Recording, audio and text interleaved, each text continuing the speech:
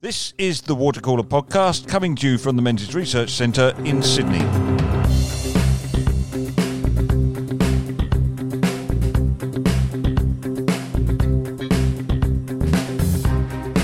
Welcome to Watercooler. My name's Nick Cater. I'm Executive Director of the Menzies Research Centre. Today I'm delighted to welcome back John Anderson. We heard from John Anderson not so long ago when he gave the John Howard lecture back in December. Many of you would have seen that. It was a lecture which gave me a lot to think about over the summer, but something else has happened since then which has given me a lot to think about, and that's John Anderson standing for pre-selection for Senate. John, welcome back, and are you completely stark staring bonkers? Well, thank you for having me. Perhaps you're stark raving bonkers for having me back on.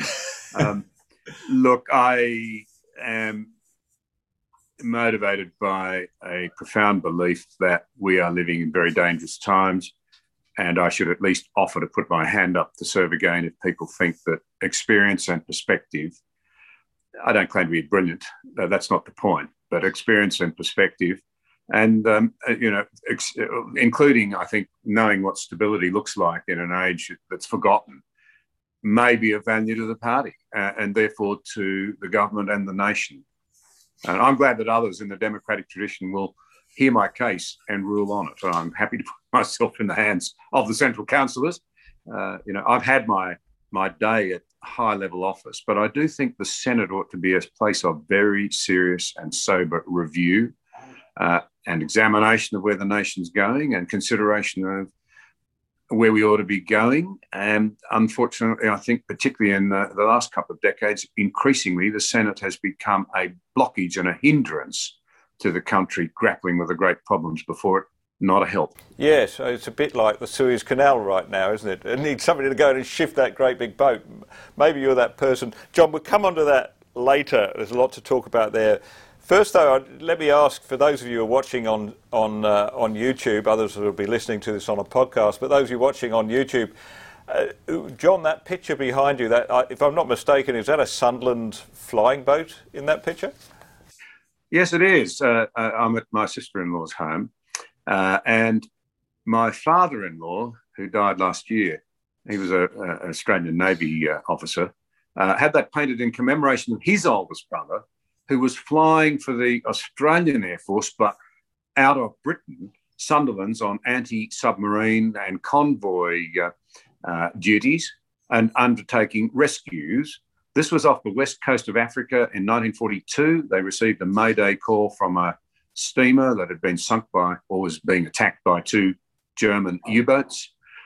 He was sent out to try and find them. He did so at about 1 o'clock in the afternoon.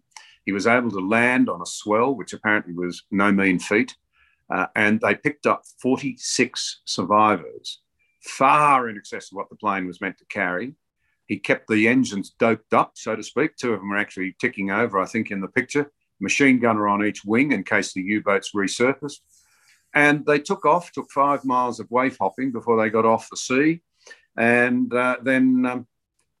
or it was the highest number of people that had ever been packed into an aircraft, the crew plus 46 survivors, and they made it to safety. It was deeply celebrated in Britain at the time.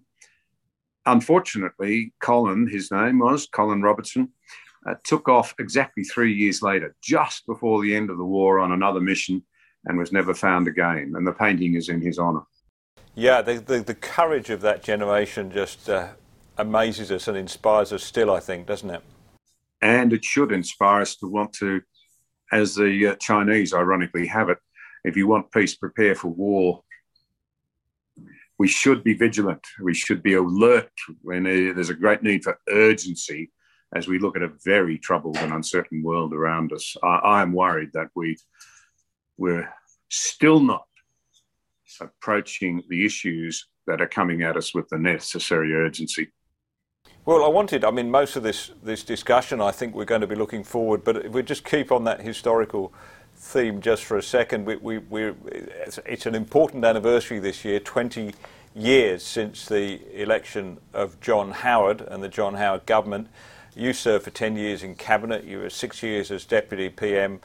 The usual question under this circumstance would be, why were you so good as a government? I might be a bit counterintuitive and ask you, what was your hardest, what was your most troubling moment during that period?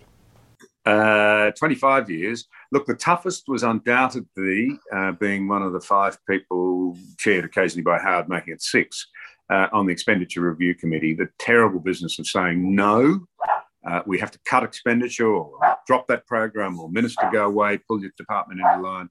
At the same time as I was facing enormous challenges and pressures to cut in areas that I thought would damage rural Australia, and had to take a stand against my own friends on some issues. But the most difficult moment for me was undoubtedly, I was acting PM on the night of, in September 2001, the Twin Towers. That was the most frightening moment, because we just didn't know what it all meant and where it might land. We didn't even know for a little while whether the Prime Minister was safe. I mean, every government gets something wrong, even a great government like that one. Looking back, what would you say, what was your biggest regret? Something you did that you shouldn't have done, or something you didn't do that you should have done? Look, I've said publicly that I think, and Peter Walsh said the same thing in Confessions of a Failed Finance Minister. He was probably the Labor Party's best finance minister. I don't think I clearly enough understood, and maybe didn't clearly enough try and argue the case for spending, even if it's debt financed, on things that create wealth versus things that simply absorb wealth, recurrent expenditure. And I do think that we may have been wise to have spent a little more in those early years, not been quite so worried to have spent a bit more on high quality infrastructure. We were right to preserve defence expenditure, but perhaps in that other area, and perhaps in R&D, those are the areas where I think maybe we could have got it a little bit better. In terms of personal regrets, my own is that I didn't pay more attention to foreign affairs and Australia's place in the world while I had the opportunity. I was very domestically focused, because I felt the National Party in our early years had gotten into a bit of trouble because Tim Fischer was always overseas and I was locked up in the Expenditure Review Committee. We weren't getting our message out. And I just wish I'd spent a bit more time on the very important matter of foreign relationships. Let me take you back to your John Howard lecture in December. This has been watched and listened to thousands of times and read. It was a very important speech, I thought. Let me quote a bit of it back to you, John. John Howard understood deeply that a major task for a democratic leader is to foster unity and a common sense of purpose and destiny wherever possible amongst the people being led. The nation in the end is no more and no less than the sum total of individuals who make it up. And leading a democratic nation forward is only possible to the extent that trust and cooperation and a commitment to the broader good as well as one's self-interests are extant in the people. Now, normally at the beginning of a speech like that, the John Howard lecture, I would have taken that as a way of praising the great man himself, but I think you were setting up something very important in your speech there, that John Howard knew about the importance of unity and a common sense of purpose, and that seems much harder to achieve these days. The Western world has become so polarised and so fractured that, in fact, the greatest blockages to us taking the nation forward in terms of good policy is now, in fact, cultural. We're so divided. And we've almost reached the point, it seems to me, where we're like a large extended family on its way to a picnic down by the river, so busy fighting and tearing itself apart that it's oblivious to the fact that it's walking into the jaws of a real crocodile. We seem so divided, we're not able to see our way forward and to understand where it is that we really need to be focusing our common identity, regardless of where we live or our gender or whatever, as Australians wanting to live in a country that's free and prosperous. And I think this is a real worry.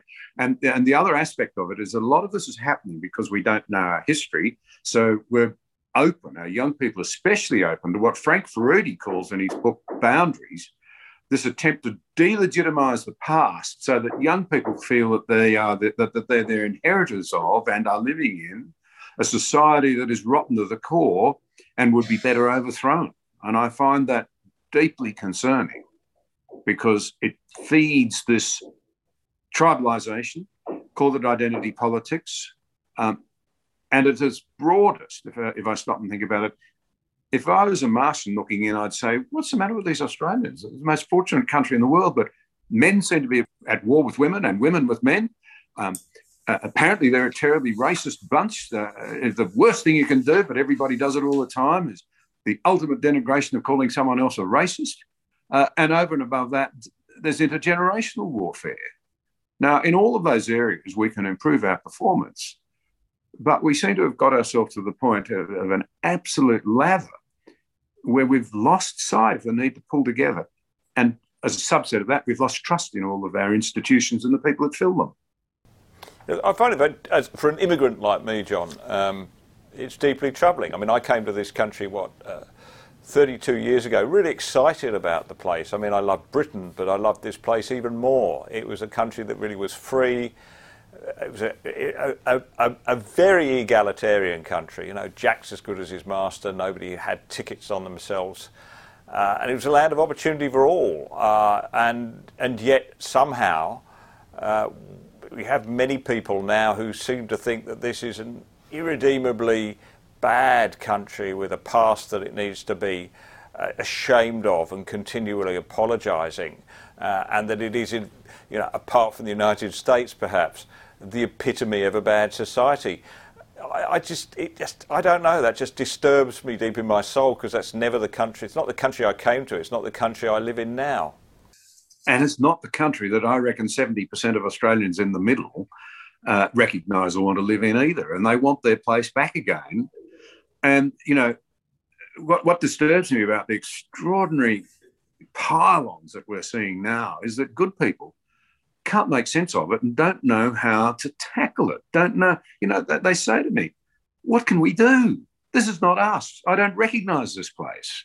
And, of course, we've had issues to deliver, but to improve on, but we've made progress. And why is it that the more progress we make on addressing some of the things that have not been so good in our society, the more it seems that, in fact, the screams get louder and you're accused of worse behaviour than ever.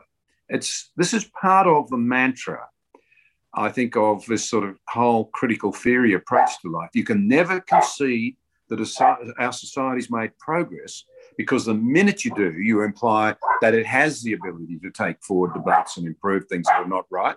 And that doesn't suit the mantra. If your mantra is, we're so rotten to the core, we should completely blow ourselves up and reinvent ourselves. Now, of course, these people who want to tear down the cultural house that we live in, or what's left of it, don't seem to be offering anything else. And I think the great challenge we ought to be putting to the hyperventilating haters who dominate so much of the public debate is, just what sort of society do you really want us to live in? But this goes back to your point, doesn't it? We just don't understand our history. We're not teaching history properly. Is this too late? I mean, we've got a whole generation now who've left school, left university without a basic knowledge of Australian history and where we fit in the world.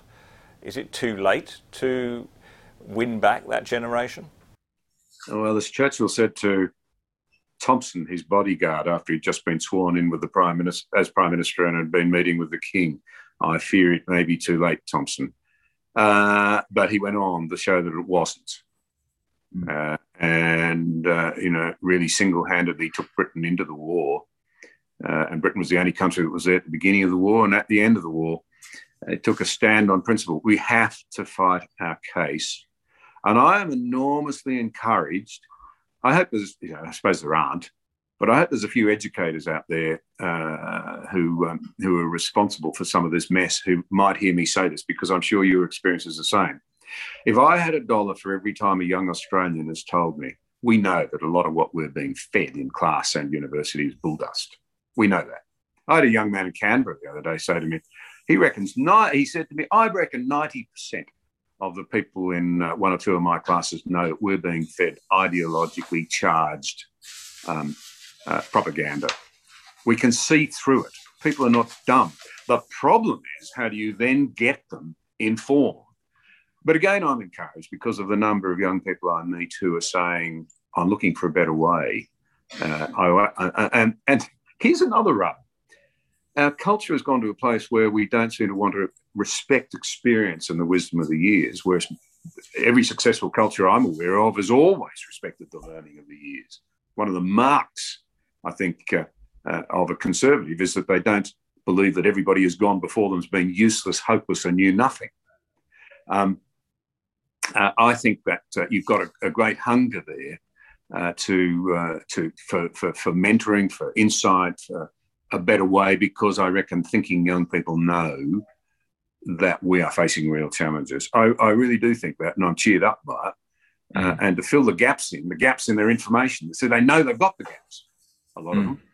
And that's part of our task now, is to go and retrofit an understanding of what's been wrong as well as what has been right in our culture, and why we ought to stand to defend it, because in the end, it's the most capable mechanism we've found, this democratic system of ours, for self-correcting when we've got it right, and for creating an environment where the maximum number of people can flourish to the greatest degree possible. But we are at that point, aren't we, where a lot of people, ideologically driven people, but not just people with a deep sense of ideology, just people that emerge from university these days, it seems to be a sense that we're at year zero, that everything that came before was a result of know-nothing Neanderthals like you and I, John. We don't have to go back to deep history. Even in recent history, there's been no improvement. There's no recognition, say, for instance, of the great changes and great opportunities that there are for women now that there weren't, before World War II. We're at that point where, let's take the Prime Minister. He in this whole current debate over women and the treatment of women, it's as if no achievements had ever been made up until now, and now is the time to throw everything away and start again. That's immensely. It's encouraging to see people wanting to make the world better, but that idea of that once in a lifetime revolution, that scares me. What about you?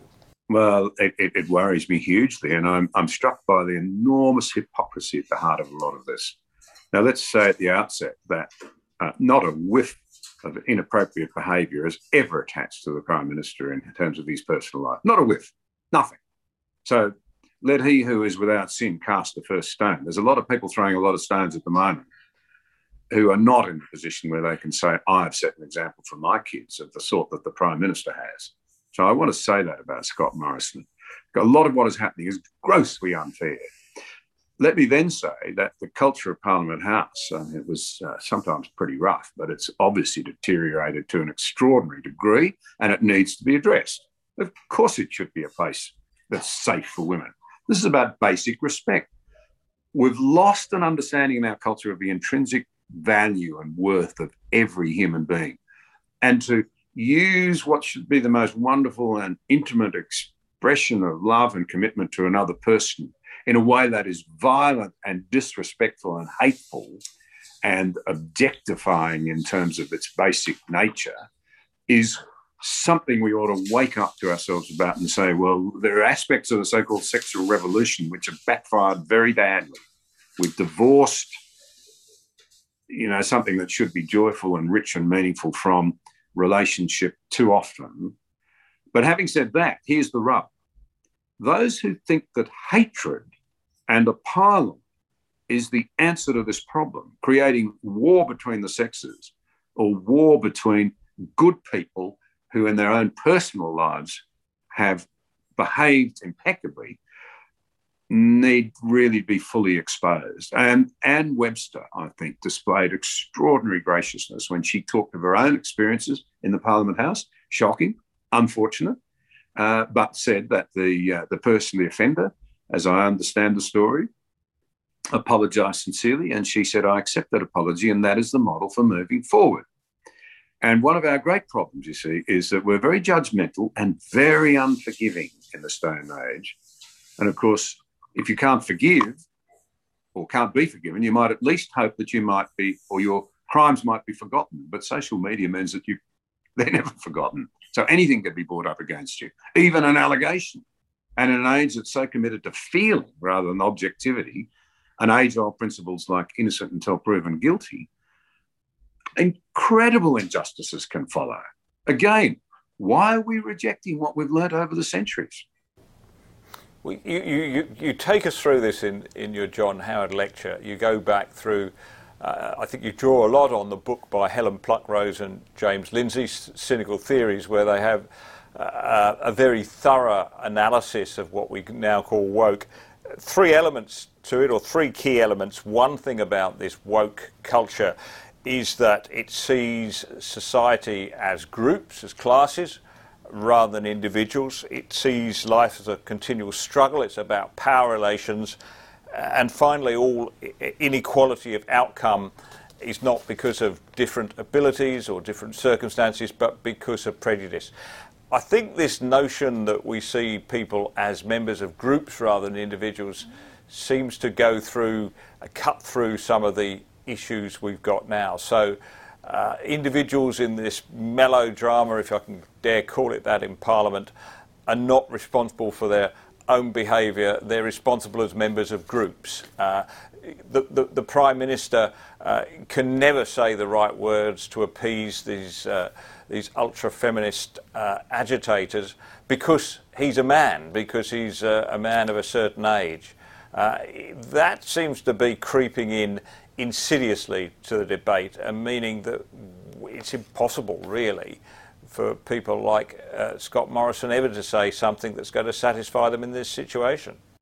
Well, this is at the heart of identity politics. You see, we attach virtue to causes and groups rather than in the classic way looking at individuals and attaching virtue or seeing virtue in terms of, you know, the classic Greco-Roman sort of prudence, courage, justice, temperance, moderation, and then the Christian values of love, faith, and hope. So you have to, then you get into all sorts of trouble once you remove an understanding that each of us should be seeking to be people of character and recognising that we're a mixture of good and bad and that none of us get it right all the time, none of us get it wrong all the time.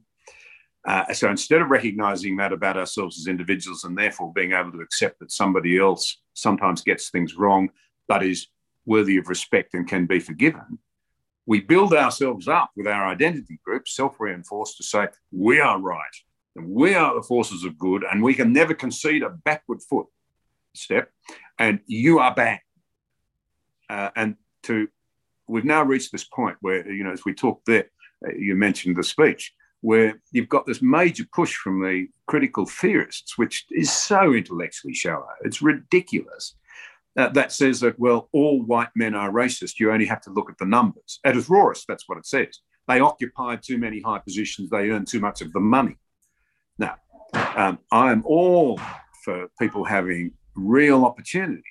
But the first mistake in it is that people have very different aspirations in life. They don't all want to be obsessed with making money on the one hand or climbing power ladders or whatever on the other. There's an element of totalitarianism about this, you know. This is where the whole idea of quotas come from. We will force these issues, and you end up in a place of totalitarianism. What are you going to do? 25% of the children in the classroom are left-handed. Therefore, there will be a quota of 25% of the children, in something simply because of their physical characteristics. Otherwise, we're racist or we're against people with left-handedness. And it's nonsense. Well, John, you've just suggested a whole lot of things going on in the modern culture and political context that would argue that perhaps you shouldn't be going back into politics now.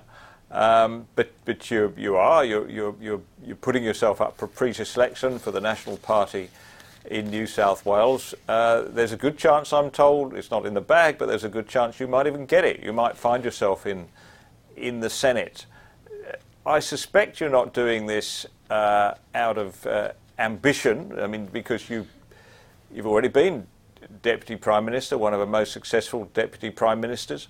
You were a very successful Cabinet Minister. So why are you doing it?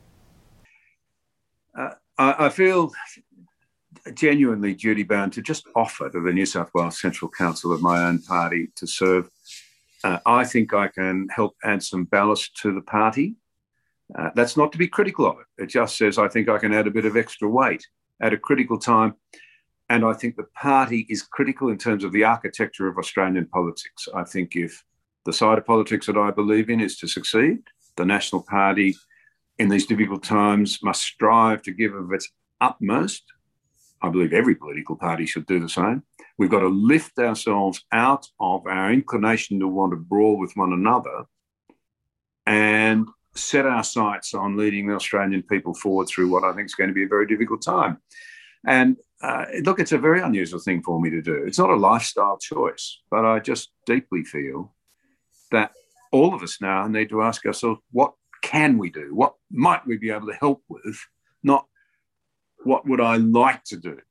Because I'm not sure that option will be open to us if we don't wake up as a country anyway. We'll have options forced on us that remove choice and restrict our options and our wonderful way of living. And that would be a tragedy. And I think of my own father lining up in 1940, May 1940, after Dunkirk, and everyone realised that we really were back at war. Now, I don't think he would have enjoyed enlisting at all. He volunteered.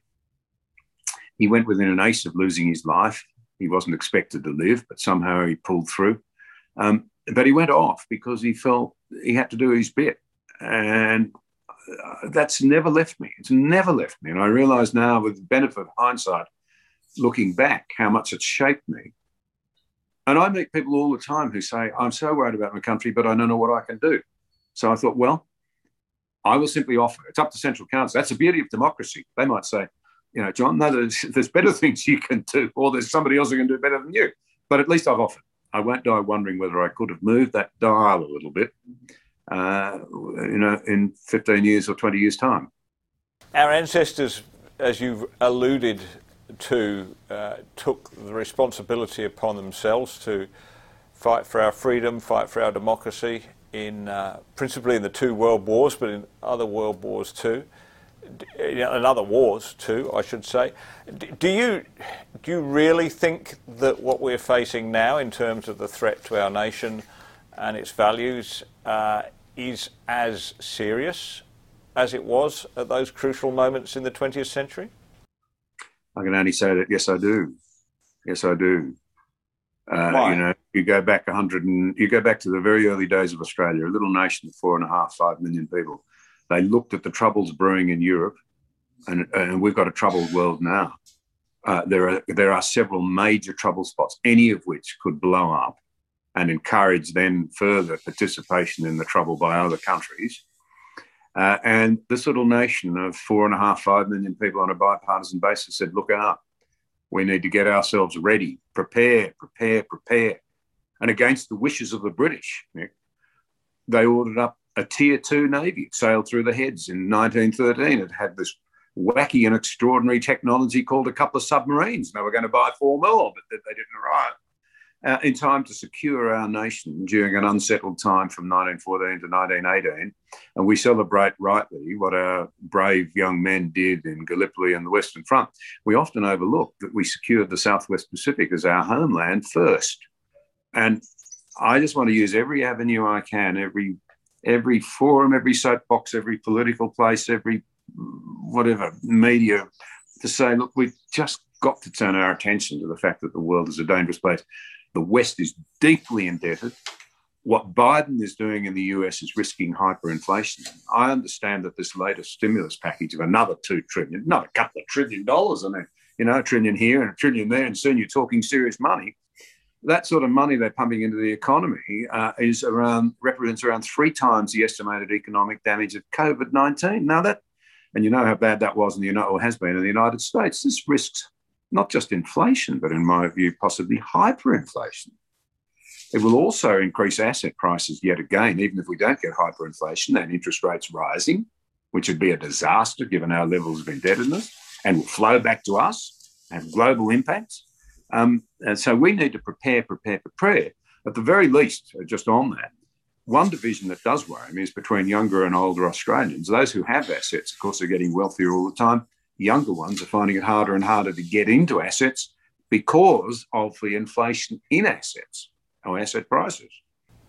Let's talk about that, because I think one of the dynamics in politics, one of the sharp dynamics at the moment, is the difference in views, difference in economic interests, difference in outlook between the, if we say generally the baby boomer plus generation and the post-baby boomers. When you get to things like women's issues, when you get to things like even climate change, in the polling you see quite a marked divide between the two. Is that what we're facing? Is it the sort of the end of the road for dinosaurs like us and the coming of a new generation, or is it about key values? I think key values last forever, and you ignore them at your peril. I really do. And when it comes to economic management, the reality is that, so far as I am aware, never, ever has the ongoing printing of money and never-ending cheap credit ended in anything other than tears. We do need to get our budget back into some sort of order. We've fired off a lot of shots, rightly. I mean, I absolutely admire what the government has done federally to keep the economy going. But as we pick up ahead of any other country, the Prime Minister and Josh and the Deputy Prime Minister and the team ought to be given credit for this, enormous credit for it. We've just been through COVID-19, where every day the obsession in the media, to an admirable degree, was the well-being of Australians. Well, the well-being of Australians in the future will depend on us now getting back and focusing on who can best reconstruct the economy, get the place growing. Again, the senators behaved like a kindergarten school here in holding the country back on some needed industrial relations reform. That's the sort of thing we just can't afford anymore in Australia. We cannot afford it if we care about our kids. The printing money, endless cheap credit, the new money theory, monetary theory, the idea that we don't have to worry about fiscal restraint anymore. I'm sorry, I do not believe for a moment that it won't end in tears. It's already what we've been doing over the last 10 years since the great financial crisis, seen those who have assets increase their wealth enormously, while those who do not have assets, can't get their first foot on the rudder, on the bottom rung. And that's a real divide between younger and older people in the West and in Australia. So we can't ignore the lessons of history. I just think that this is part of the nonsense of thinking that there's nothing to be learnt from the past. There's everything to be learnt from the past. And just as a military trainee learns the history of battles, and economists should learn the lessons of history before we send ourselves over a cliff. John, the National Party, one side of the most stable coalition in Western democracy, I think, being nearly 100 years old, that coalition, in one form or another. What is the part that the National Party plays in that coalition? Why is it so important? I think it's the natural repository, and I think this is, I've been doing a lot of thinking about this over the last few months, and it's reinvigorated my enthusiasm and determination to see the party take its place to the greatest degree possible in the architecture of Australian politics. It's the natural repository of something that I think is incredibly dear, the sort of pragmatic, values-driven, common sense and a good and sound patriotism that's been part of the Australian rural and regional psyche. And I think Australians value that way beyond the regions and deep into our suburbs. And I think we need to recapture it. And I think the party's the ideal body to stand that ground. But in many ways, of course, going into Parliament, well, I worry anyway that you may feel gagged, if you like. You may feel less free to speak out. I mean, what you've been doing through your interviews, your podcasts, through your op-eds, it's been an immense contribution, I think, to public thought in this country. Are you still, well, one, will you have the time to do that same thing? And secondly, will you have the freedom, should you be successful, to become a senator? I think it's a good question, and you're not the first person who's asked those very things. And I must say, look, I really appreciate people who say, look, I like what you've been doing. I've been amazed at how many people in the National Party, actually, as I've embarked on this, have said, oh, we follow what you say and the people you talk to. Two comments. I would intend to try and keep doing those because I think they're very valuable. People tell me they're very valuable, and I enjoy it. And it keeps me in touch with what the best thinkers around the world are thinking. It's one of the things I want to bring to the table so that I'm there in that old party room that I love so much. And I can say, actually, on that topic there, Douglas Murray said something that's really important. I'll pull it out of the podcast. Or, Nick Cater and I were talking about something the other day, and he made a point that's invaluable, if I can put it that way. On the question of being able to speak, and another member of the National Party wisely raised that issue when I was talking to her the other day.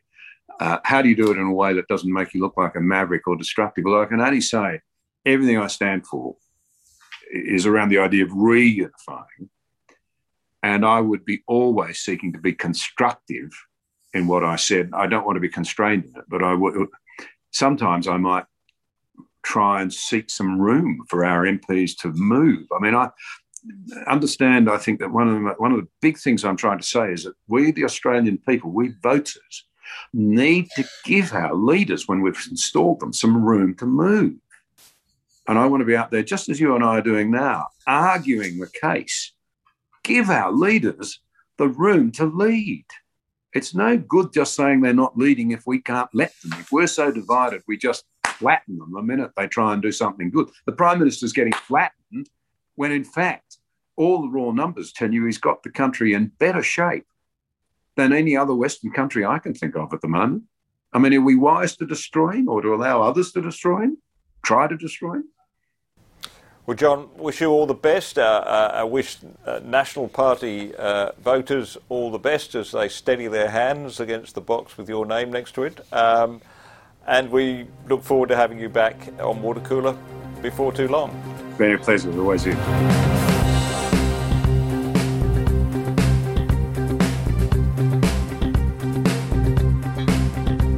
You've been listening to the Watercooler podcast, coming to you from the Menzies Research Centre in Sydney. To help us build an audience for this great free content, then we'd value your feedback. You can email me, Nick Cater, at watercooler@menziesrc.org.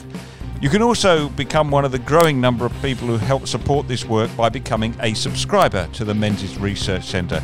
You can become a subscriber from just $10 a month. Go to menziesrc.org, menziesrc.org. I'm Nick Cater. Thank you for listening.